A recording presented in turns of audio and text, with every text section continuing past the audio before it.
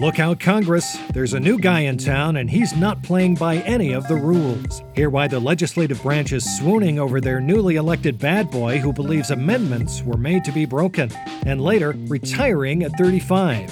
It might sound impossible, but we'll sit down with the man who was able to do just that by saving nearly every penny of his victims' money. From The Onion and Onion Public Radio, this is The Topical. I'm Leslie Price, and I'm going to try to hold my breath until the commercial is over. Back in a moment.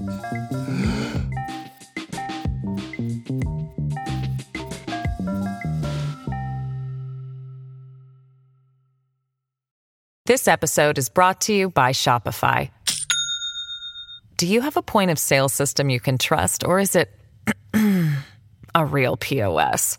You need Shopify for retail. From accepting payments to managing inventory, Shopify POS has everything you need to sell in person. Go to shopify.com/system, all lowercase, to take your retail business to the next level today. That's shopify.com/system.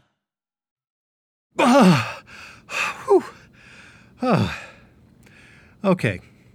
Turning now to the world of politics, as the 117th United States Congress gets underway and new members are sworn in, it appears the legislative branch may be falling head over heels for a newly elected bad boy congressman who believes amendments are made to be broken. OPR despondent congressional correspondent Marcy Hammond joins us now with more. Hello, Marcy. Hi, Leslie. Marcy, what can you tell us about this new congressman? Well, his name is Blaze Crothers, and he's representing the wrong side of the tracks in North Carolina's 16th District. Ever since he entered the halls of Congress last month in his leather jacket and bandana, no one, and I mean no one on the Hill, can stop talking about him. And what exactly is it that Congress finds so appealing about him, Marcy? Well, sources are saying that there's just something about his cool, disaffected style that emanates a sense of danger that really gets them going. Here's a clip of Crothers being sworn in earlier today. I, the Blaze Man, do solemnly swear that I will support and defend the Constitution of the United States against all enemies, foreign and domestic, and any other jamokes or whatever. Blaze, God, can he say that? Okay, this guy's a total rebel. But what sort of voting record has Crothers had? Well, he was finally sworn in earlier today after winning a November election that he stressed didn't matter to him and that he hadn't even really tried at. He was just doing it to do it. Sure. But during his time as a state legislator, it appears he has been absent for nearly every vote, except for one bill to legalize drag racing, and even then he sent in his main squeeze Jen to press the button for him. Ooh. In fact, Crothers is already becoming notable for his disruptions on Capitol Hill. Take a listen. Regarding H.R. number 2305, I hereby motion that we suspend discussion. I said I hereby motion that we suspend. Now, our listeners can't see this, but we've just heard all the members of Congress run out the doors to catch a glimpse of him on his motorcycle, leaving Representative Johnson all alone on the floor of the chamber. Yes, and his devil-may-care, play-by-my-own procedures attitude has not gone unnoticed. He immediately ran afoul of the House parliamentarian for wearing sunglasses indoors and installing a pool table in the Capitol Rotunda. Yes. And things have only escalated since he dumped a plate of lasagna on the parliamentarian's head, yelling, "Food fight." And what has the response been from House leadership? Well, earlier today, Representative Crothers got called into Speaker Pelosi's office to get chewed out. Uh-oh, that must have been pretty intimidating. Well, for any other member of Congress, maybe, but not the Blaze. According to Mike Quigley, who heard it from Rashida Tlaib, who heard it from one of the ranking members of the Judiciary Committee, Pelosi and Crothers left the office laughing, and she actually gave him a high five on his way out. Wow, this guy really is cool as hell. That's right. He doesn't have to answer to anybody. Evidently, his donors are like super chill and never around, and they just let him do pretty much whatever he wants. In fact, he's throwing an insane fundraiser Friday night at his place, and everybody's invited, even some members of the Supreme Court. And I think his band is even supposed to play. Oh, shoot, that's the date of my arraignment. But be sure to keep us updated on this story as it develops, Marcy. Certainly will. That's OPR's Marcy Hammond. And I'm going to try to go 2 for 2 on holding my breath. Back in a moment.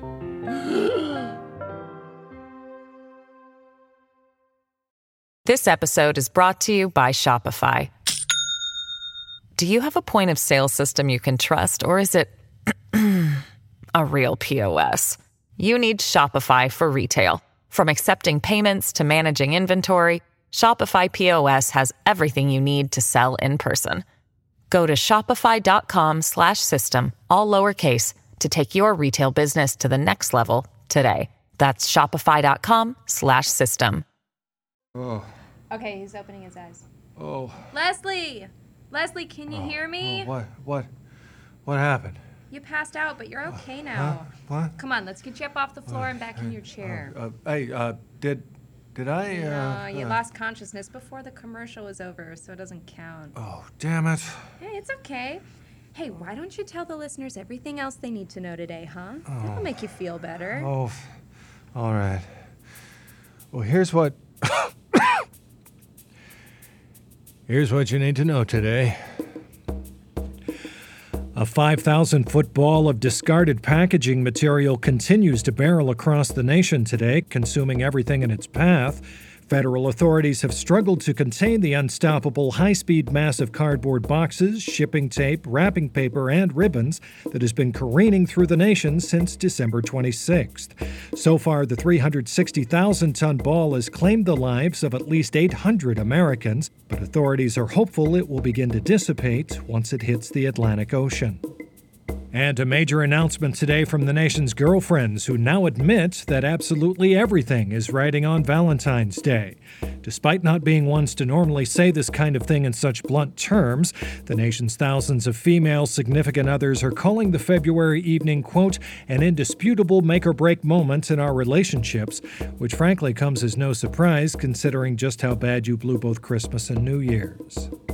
And finally, a fascinating new report out today has found that the majority of psychological experiments conducted in the 1970s were actually just crimes.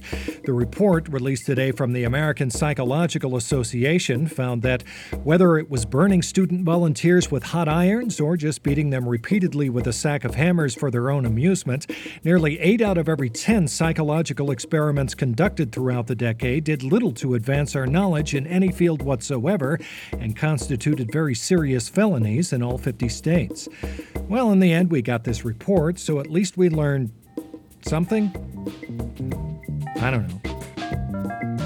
And that's the Topical for today. I'm Leslie Price. If you enjoyed today's episode, you can like and subscribe to The Topical wherever you get your podcast. And if you didn't like it, well, then that just means you were paying attention, and you should still subscribe wherever you get your podcast. And don't forget to tune into tomorrow's episode of The Topical, where we'll sit down with a man who received a 2021 word-a-day calendar, and now he keeps trying to shoehorn January into every conversation. Ooh, so impressive. I know a lot of big words too, you know, and I'm going to show him. So we'll see you right back here tomorrow. Oh boy, better make this a big one. We'll see you next time on The Topical.